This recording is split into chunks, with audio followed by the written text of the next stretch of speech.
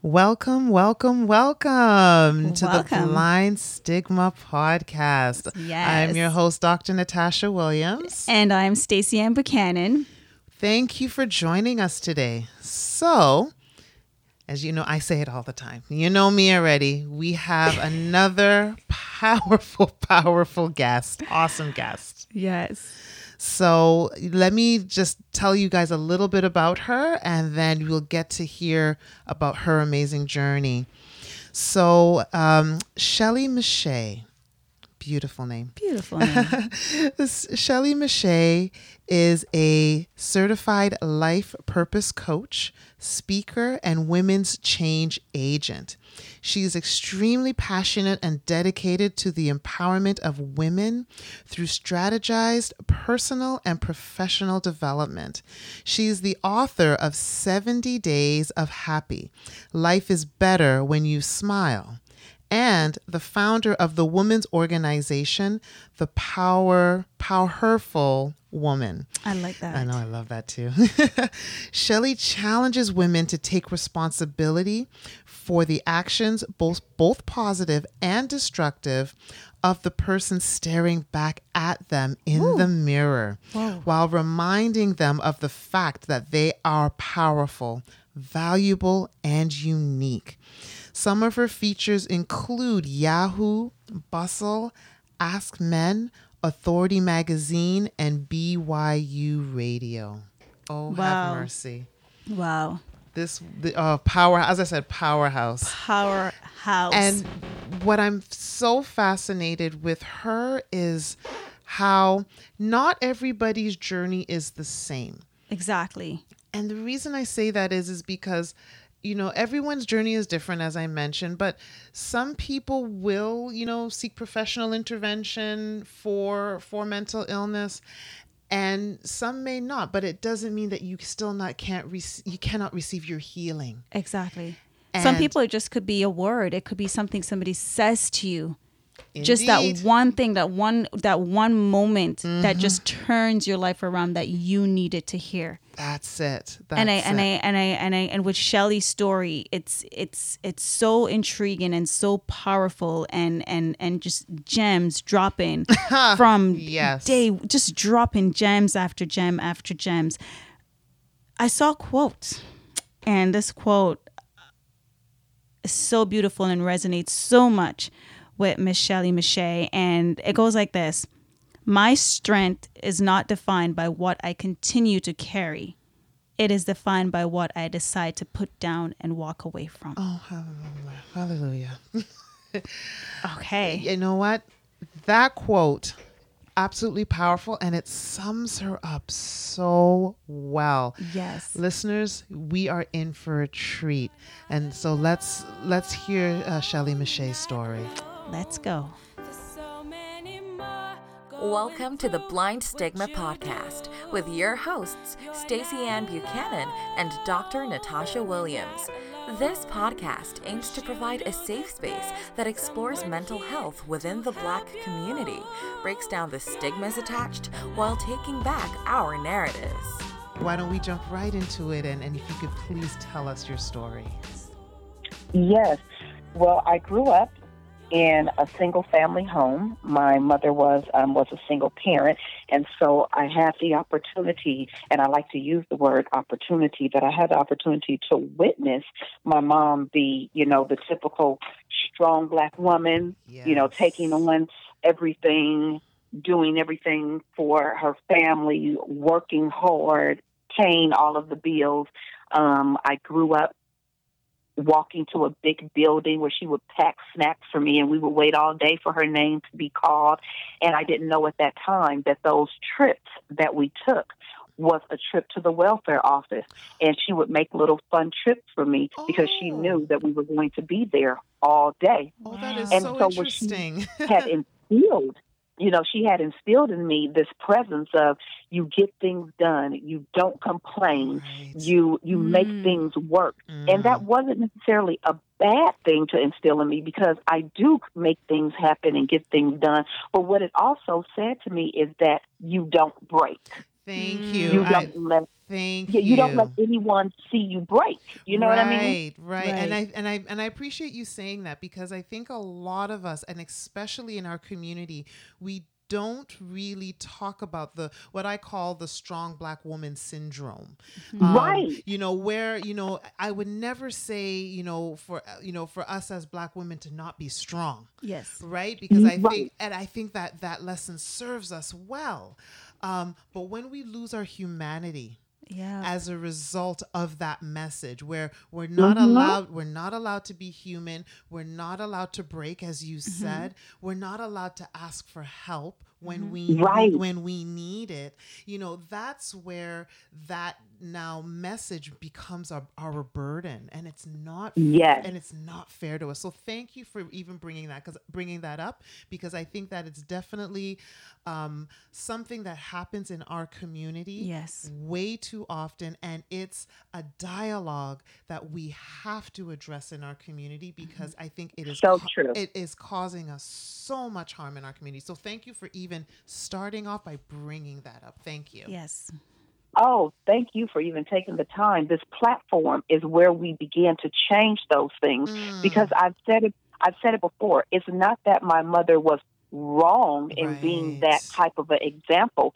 It's that she didn't know any other way to be. Thank you. Exactly. And so if she were to break, then possibly she could have put something off on me that she didn't want. She didn't want me to look at her as the person who couldn't handle things, not understanding that your tears mean that does not take away from you at all. Amen. And so that's how I grew up, that you make it happen, you keep silent, to yourself, you go into the bathroom, or whatever, and you come out like everything is perfect. Yes, absolutely. And so when life began to not be perfect for me, I didn't know what to do. And that's the downfall of not being able to have that example that says it's okay for you to need me to lift you up because you fail. Right. When I fail, I did not know where to turn. I did not know what to do. I did not know what depression looked like. I did not know that I even had the right to reach out for help. I felt embarrassed. I felt weak. I felt like I must not be saved because I am a Christian. So I felt like obviously I'm not saved because I wouldn't be, going through this. You're Black, you're saved, you got Jesus. What is the problem? Oh my goodness, you are just with what you're saying. I'm just like, it's a dialogue in our community that I find that happens way too often. We have this weight that we carry as Black women, where we have to make sure that everything is put together, and God forbid we get angry and show the angry Black woman syndrome when we have so much carrying on our shoulders, the weight of the world. There's so many things that we have to deal with, but we have to keep it together. Oh, yeah. We cannot show our emotions. We just have to pull through, got to be strong and just suck it up. Thank you. And like you said, you have Jesus. We have everything. So we just have to go. And it's that huge stigma of shame. It's that veil of shame that we wear all the time that prevents us from asking for help. Because in our community, we see how asking for help is a sign of weakness. I got this. Right. How many times have we said, I got this? My goodness. And the other thing I just wanted to mention as well before we hear more about your story is also bringing up the issue of religion. Yes. And how, if you've got Jesus, there's no way you can be depressed, or there's no way you can have mental illness. Yes. Because if your faith is strong, there's no way you should be feeling those type of feelings. Oh my God. Exactly. Quote unquote. So then now, on top of this Black woman syndrome that we have, and then the stigma of mental illness within the Black community, we also have another layer of Christianity or religion, and how they see mental illness as well. So let's add another layer to all of this. As well. So just with the few minutes that you've been sharing your story, you're hitting some hardcore points. Shelley, you're hitting everything. So what I would love to hear from you, Shelley, is sort of, again, I think where you were going to start to go is starting to talk about sort of the circumstances that sort of started the spiral down, as you started to talk a little bit about sort of your depression. What were your specific circumstances, or where were you at your life where you started to notice some of these things? I ended up becoming a single mom. So I was a single mom to this wonderful little girl, but this little girl was just into everything. She was smart, she was active, and and she was just all over anything that you could think of. She's bouncing off the wall. She's doing this, she's doing that. I had endured a really, really bad breakup with her father, so I was trying to be a good mother, and I was trying to get over the pain of the relationship.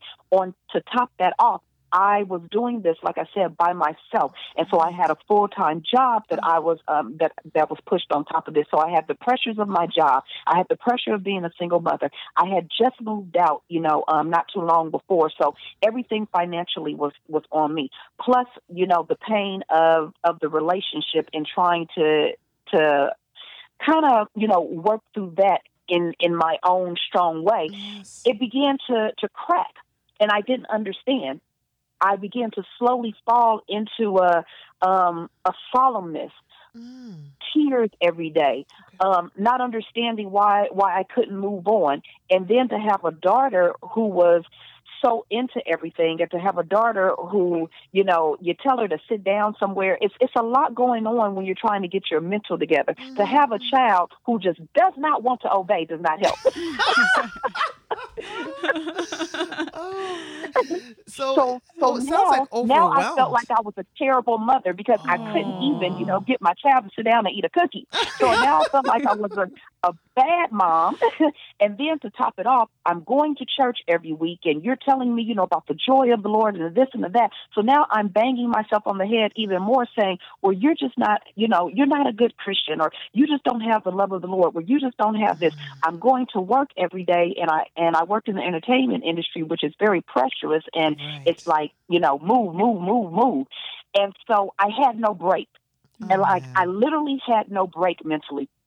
And one day I just literally found myself on my floor rocking, rocking back and forth. Oh, dear. And I knew at that time, for whatever reason, even though I didn't really understand depression and things like that, I knew at that time when I was rocking back and forth on the floor, I knew I was having a mental breakdown. Oh, my goodness. Okay. And I sat on the floor, and it's just the craziest thing. My daughter was in the bed, and I was just on the floor, just going back and forth. And I didn't feel pain. I felt very numb, but I knew that I was going to die. And that was kind of my feeling. I wanted to die. And I felt like I know I'm going to die. So I want this process just to move forward. So I laid there. After I finished rocking, I laid in a fetal position, and I cried, and I begged God that night to please kill me. Oh my God. Because there's nothing more that I can give. I'm a terrible mother. I don't even know who I am as a person. I'm not this strong Black woman that I'm supposed to be. I can barely get through my job. I'm smiling every day, and I'm dying inside. And then when I reached out to a friend to just kind of tell him without telling him that it was me who was going through this, he laughed and said that whoever that person is, honey, they crazy. You need to stay away from her. Oh, my goodness. Oh, my.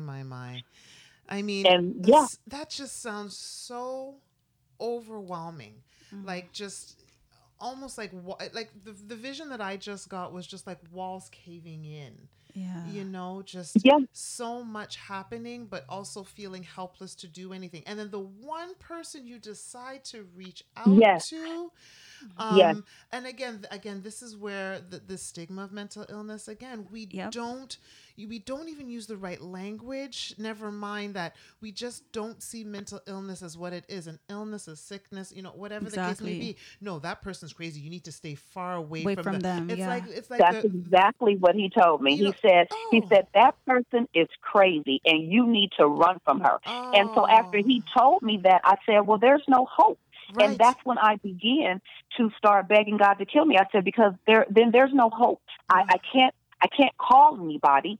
I can't talk to anybody. I feel like a failure. I'm not supposed to have to talk to somebody about this type of stuff. What is wrong with me? So what is my use for being in the world? I might as well just die. Oh, your words are touching me, because I remember when I was going through my depression, and I had a cat at the time, and I was on the floor and I was just bawling, and I said very similar words to what you're saying, very, very similar words, for God to just take me, because there's no purpose of me living. I've not done anything with my life. I've gone through so much. I was so sick, and I just remember my cat licking my tears. And if you ever had a cat, you know the cat's tongue is really coarse, but like that was like the little comfort that I got when I was crying up. But I remember being on the floor, it was my living room floor, in a fetal position as well, and just bawling out to God, like just crying, say, just please take my life, because being the Christian that I am, I believe if I take my own life, I'm going to go to hell. Right. So please take it for me. Take it for me. Right. That was my whole thing. I was like, well, I can't do it myself, because I may not be forgiven. And, but if you do it, God, nobody is going to question it. And even in that state, I was concerned about my mother, and I was concerned about my daughter. And I said, if you take my life instead of me taking it, my mother will never have to live life wondering what she did wrong. So I don't want to take my own life and put that burden on her. And then I need you to kill me away from my daughter, so that burden is not on her. Wow. Oh my goodness. So, you've now taken us to this point where you know that you are having a mental breakdown. Our next question then is, how did you address this? Where do you go from there? I really have to say, and it almost makes me emotional every time I think about it, because I really have to say that it really was only God who took me out of this, because I never sought help. Remember, my friend said I was crazy, so I'm like, I'm never going to open my mouth again, ever. Right. And so I ended up beginning to hear voices. And those voices, I was just screaming for those voices to stop, to please stop. And I hated the nighttime, because that's when the voices would start. So I tried to keep myself busy all the time so that my head was silent. And so what ended up happening is, like I said, I couldn't take it anymore. And I got up one day and took my daughter to school. And when I went to work, I guess for some reason, I had gotten to the point where I couldn't keep things to myself anymore, because I had done a great job of going and smiling and whatever and breaking down, later. But I guess this particular day, I accidentally said something that I wouldn't normally say. And I looked at my boss, who was also a Christian, and I said to her, well, what's the use? What's the use of even being here? Who cares? I'm ready to die right now. And I wish that I could die right now. And I don't even know why I said it. And she looked at me, and then she smiled. And it was kind of weird to me. And I'm like, you're smiling? And she said, girl, you might as well go ahead and live. God don't want no sad people in heaven. And I stepped out laughing. What a brilliant response. And I tell people all the time, now don't ever say that to anybody who's depressed. They may not take it the way I did. Right. But I laughed, and I laughed for real. This time it wasn't a fake laughter. This time it wasn't me pretending. I had a genuine laugh, which was something I hadn't felt in probably a good 1 or 2 years. Oh, man. And so when I began to laugh, for some reason, I turned around and I said, maybe there's hope. I said, wow. I laughed today for real. And if I can laugh today, then maybe I can laugh again tomorrow. My goodness. That sounds like that was sort of the catalyst or the aha moment for you. Yes, that was it. That was the sunshine that I needed, because with that, I was able to go and look at my daughter. I couldn't even look at my daughter and really find a reason to live. But that day, I looked at my daughter and I said, I know that I've asked you to kill me, God. I said, but I don't want her story to end at 4. I don't want our story to end at 4. So you have to give me a reason. And again, I get emotional. Sorry. It's okay. No. Do not apologize. Shelley, do not apologize. Do not. I get a little emotional. Of course. Okay. It's okay. When I think about the day that I looked at her, because that could have been my last day here. But I looked at her that day and I said, I know that I've been asking you to kill me, but I don't want our story to end like that. I don't want our mother-daughter story to end.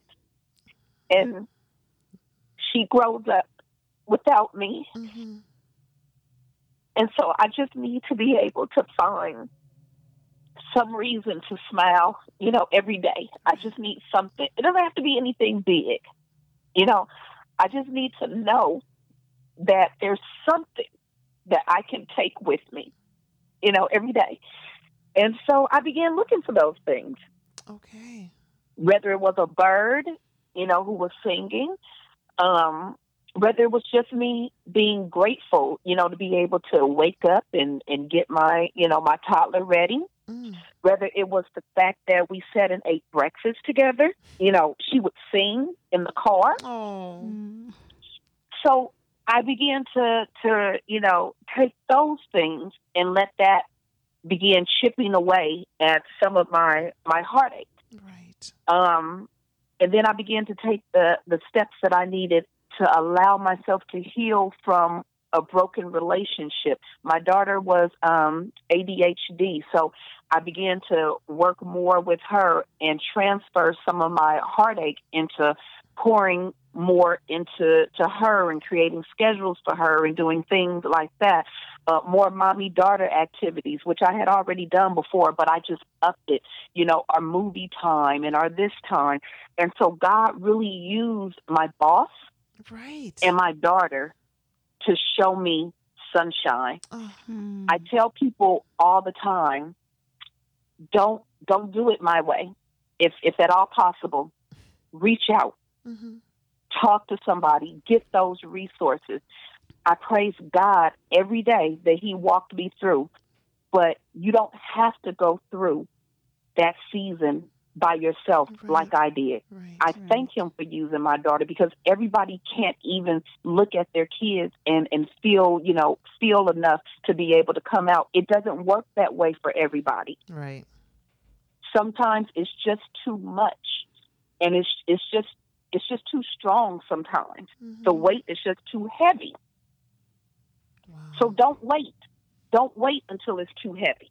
Right. Let's get those tools, and let's recognize those things now that are taking us to that spiral, instead of us waiting until we're in that spiral. Okay. Oh my goodness.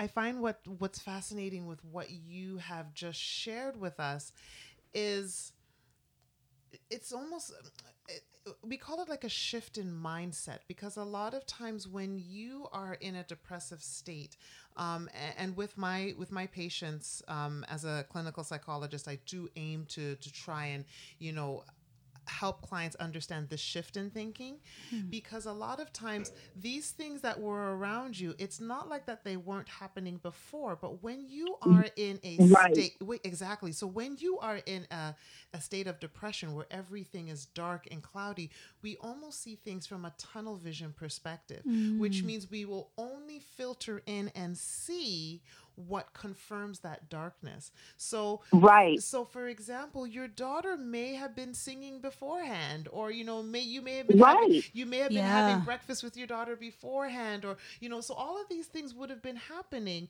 but when you are in that depressive state, you filter those things out and you Yes. only see things from a tunnel vision perspective. So what it sounds like God had done for you is allow your perspective to allow your perspective to be broadened. Yes. So, you have the ability to be able to see more. So it's called a balanced perspective, right? So you're able to see things a lot clearer or see more of what is going on versus just what your mood or the darkness at that time will show you. So now what Yes. happens is now when you're getting information that doesn't confirm that darkness, it starts to poke holes in that darkness. I totally agree, because you said something that's very interesting, even something as simple as having breakfast with her. Before it was, okay, I'm forced to have to get up.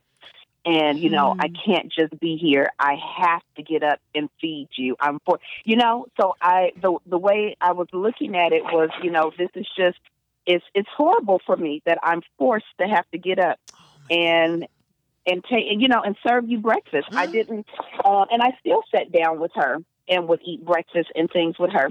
But again, as you've stated, when I began to open my eyes just a little bit more, it became, okay, let's spend time together during breakfast. Right. Exactly. And I was able to take those things, and those were things that made me smile instead of it being things that brought, a feeling dreadful, Yeah. Yes. Shelley, where would you say that you are right now in your life? I thank God because I am in a happy place. Yes. Amen. I am in a happy place, of course, and no life is perfect, so there's still been things in life that have, pushed me down. But what I really can say is I recognize those times where I may be falling into a depression because of some things that may be going on. I know what I can do to help to keep me from spiraling, and I know that I deserve to be able to have peace of mind. That's not something that's negotiable. That is a different mind frame. I didn't think I was worthy of being able to have that type of peace before. I thought I was weak. So now I understand that has nothing to do with me being weak or less of a person, less of a woman, less of a mother. That is what's needed for me to be able to keep balance and peace and to keep my joy.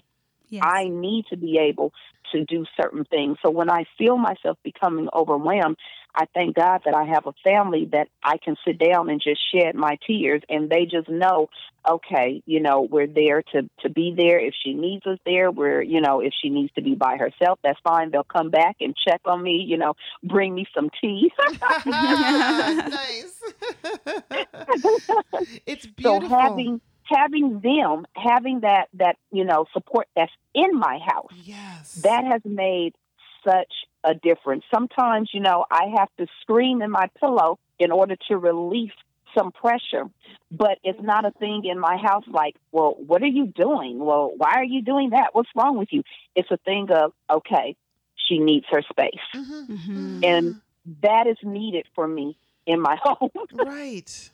Oh my goodness. I so appreciate hearing this because, you go from, first of all, trying to share what's going on with you and somebody just saying, no, run far away from that person. Yes. To now having the support in your home. The supports are around you. You have now a sacred space where it is a safe, sacred space. Yes. Those are keys. And no one is looking at me like something is wrong. And, no one is going, what's the problem? No, everyone in my household, we're free to have those feelings. And no one in here looks at any other person like it's a problem. And that is a space that I'm very grateful to be in. Amen. Where everyone in my household If you need to scream into your pillow, do it. If you need to cry, do it. Not too long ago, my oldest daughter, she literally had a bad bout with anxiety, and she could hardly function because it had become so serious, her anxiety. Wow. And so I was so happy that as a family, we were able to not look at that as a strange thing, but to say, okay, this is what you're going through right now. It is okay. Let's find the triggers, and then let's look for someone who you can sit down with and you can talk to. But until we do that, you know, as a family, let's see what those triggers are. Mm-hmm. Let's see what's pushing that so that we can try to do our best, you know, to be gentle with that. Right. And then she was able to sit down with a therapist, which really helped her hone what the anxiety was, what to do when it happens, how to bring yourself back. This could have, you know, I look at that and I am just so, I don't even know the word, elated that it's a different time for her than it was for me. Yes. And now, Shelley, did she come to you and tell you that she has anxiety, or you notice little differences? It was a little bit of both. I don't okay. even know if she knew that it was anxiety. But when she would talk about turning, you know, 25 and talk about things in life, you could just see that, you know, her body would tense up. Okay. And you can see that her face would change. I don't think we were sure about it at first. You know, I think at first we just thought, oh, maybe she's, you know, just talking, just saying, hey, you know, this is going to be a different time. Because people do that. Oh, wow, I'm getting ready to turn 25. It's going to be time of this, that. I have to really get together. But the more that I began to see her, I'm like, oh, my gosh. And she says, you know, I think I'm panicking about this new part of my life. I feel like I'm in a panic. I can't breathe. And I'm going, oh, my gosh. Wow. She's like, I think I'm having anxiety. And she was in a full-blown anxiety attack. Wow. Okay. To where she could hardly breathe. Right. Yeah. Right. And I think it's so commendable as a parent and as a unit in your family that you guys are so supportive. Because there's so many young people that will be going through this and find it so difficult and so hard to tell a parent or tell anyone what they're going through. And so they are struggling with this all on their own, because so many times when I do public speaking at schools, you'll hear the thing where I can't go to a parent and say I have this or I have that or I'm struggling, because they're going to say, well, you have a roof over your head, clothes on your back, you got a cell phone. What is it that you need to be worried about? That's so not true. Yeah, so it's so true. important that you have evolved into this parent where your daughter, your kids, your children can come to you and express things that are so what we in our community would consider shameful. You know, they can come to you and say, you know what, this is how I'm feeling. And then you can react and you can address it in a way that is so supportive, because so many parents will dismiss it. And they're not wrong per se in dismissing it. It's just a generational teaching and how they were taught how mental health is and how they should address it. Oh, read your Bible and drink some tea. That was my thing. My dad. That's how my dad felt I could cure my depression, was drink some tea and read my Bible and pray. Wow. So when you've been through it, and it's like you're breaking that cycle. You're breaking the cycle of what you see your mom as a strong Black woman did. You're breaking that cycle. And you're evolving and you're showing strength in a different way. And it's showing in your kids and your children for them to come to you and say that. So I just want to say, I just had to tell you that, because I know for young people, it is so hard for them to, they will probably talk with friends, but to bring it home in their home and tell mommy or daddy, no, you don't show that way. You don't act like that. So for them to come and for your daughter to come and express that and for how you receive it, it's so commendable. Thank you so much. Thank you. And I don't wish depression and suicidal thoughts and that feeling of isolation and just hopelessness. I don't wish that on anyone, but I do tell people I think I'm more gentle towards others because of my own experience. Yes, that absolutely makes sense. Yeah. You know, I don't want other people to have to experience that, but if I see it in someone, my arms are open to you to want to help you and to try to help you find resources and tools. Your life is precious to me, and I want you to see it as precious as well. Oh, amen. Amen Absolutely. to that.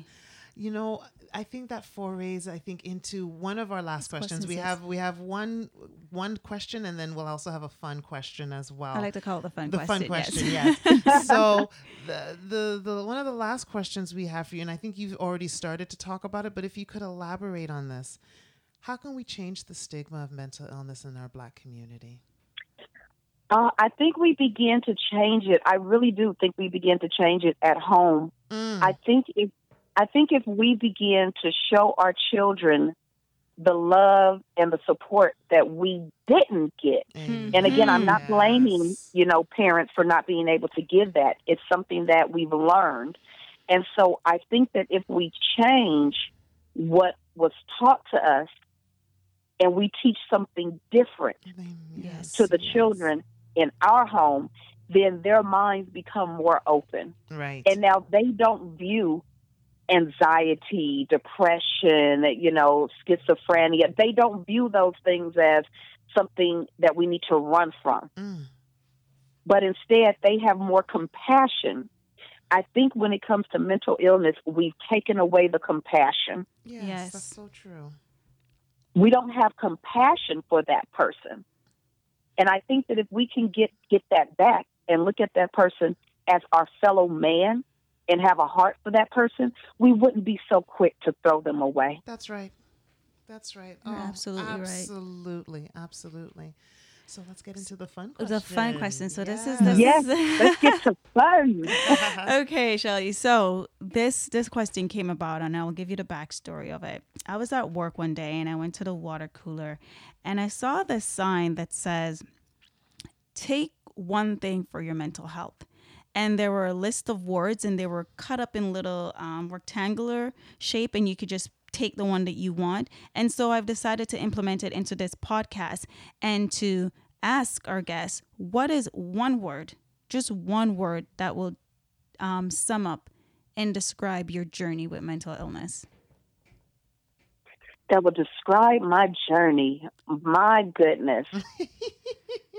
So I would probably have to say enlightening. That's probably a boring answer, but no, not at all. And, please, and then you got to elaborate a little bit on enlightening. Yes, please. My journey through mental illness. At the end of it, it gave me a brand new awakening. It gave me an awakening that I'm not this horrible person. It gave me an awakening to be able to look at other people and not be so quick to judge their situation. Because when I opened up myself to somebody, you called me crazy. You basically made me feel like I wasn't worthy of being human. And so it gave me an awakening. And so now I'm able to look at other people and not go, you're just this or you're just that. No, I don't know what happened in your life. I wasn't somebody who was, homeless or walking around or like had completely lost my mind or anything. I was a working woman with a child. You looked at me and said, "Oh, you should be this way." And you didn't give me the freedom to say, life has become difficult and I have to fall for a moment. Can you please help me up? I didn't get that freedom to be able to feel that way. So I became more enlightened that just because I see you in the grocery store and you're smiling and you're giving me a hug, that doesn't mean that you're not going to go home and take a bottle of pills. Mm-hmm. Oh, yes. Yes. So true. So true. Wow. So I really believe that my journey, it enlightened me and opened up my eyes to not take things so much at face value, but check on people, love people, say hi to people. Yes. Your smile could save someone. Right. Absolutely. Absolutely. Oh. Shelley, thank you so much for sharing your story, for enlightening us. Enlightening us. And my hope is that enlightening our listeners as well. God bless you. Thank you Thank you guys for having me. Oh my goodness. Thank you. I have had such a wonderful time with you guys, and I didn't know that bringing back my story again would just like hit me so emotionally. But it's a feeling of going back there, but also a feeling of being grateful and just knowing that this day wouldn't even be here had that day happened the way I wanted it to. So it's just an opportunity to just be grateful. And I just thank you guys for allowing me to be able just to even, be in my feelings. This is what, and thank you for that, because to me and, and I believe Stacey Ann as well. Yes. This is the reason for the podcast. Exactly. I mean, we wanted to have a space where judgment-free, safe space where we can be open to share whatever it is. It's not about perfection. It's not about putting on this strong Black woman mask or whatever. We are free to be who we need to be. Absolutely. Because, just as diverse as our Black community is, our experiences are too. And we need to make sure that we created a platform so that we could do that. You said that so beautifully. Oh. Like that everything. That was awesome. Shelley, thank you so much. Thank you so Thank you much. guys. You've reached the end of another episode of the Blind Stigma Podcast with your hosts, Stacey Ann Buchanan and Dr. Natasha Williams. Thank you for tuning in. If you're a first-time listener and you like the show, then please subscribe, rate, and review us on all the major podcast platforms. Don't forget to connect with us on social media at The Blind Stigma and join the conversation. Find out more about each guest and help us to change the stigma while taking back our narratives. This podcast is produced by What's Up Toronto and Stacey Ann Buchanan Productions.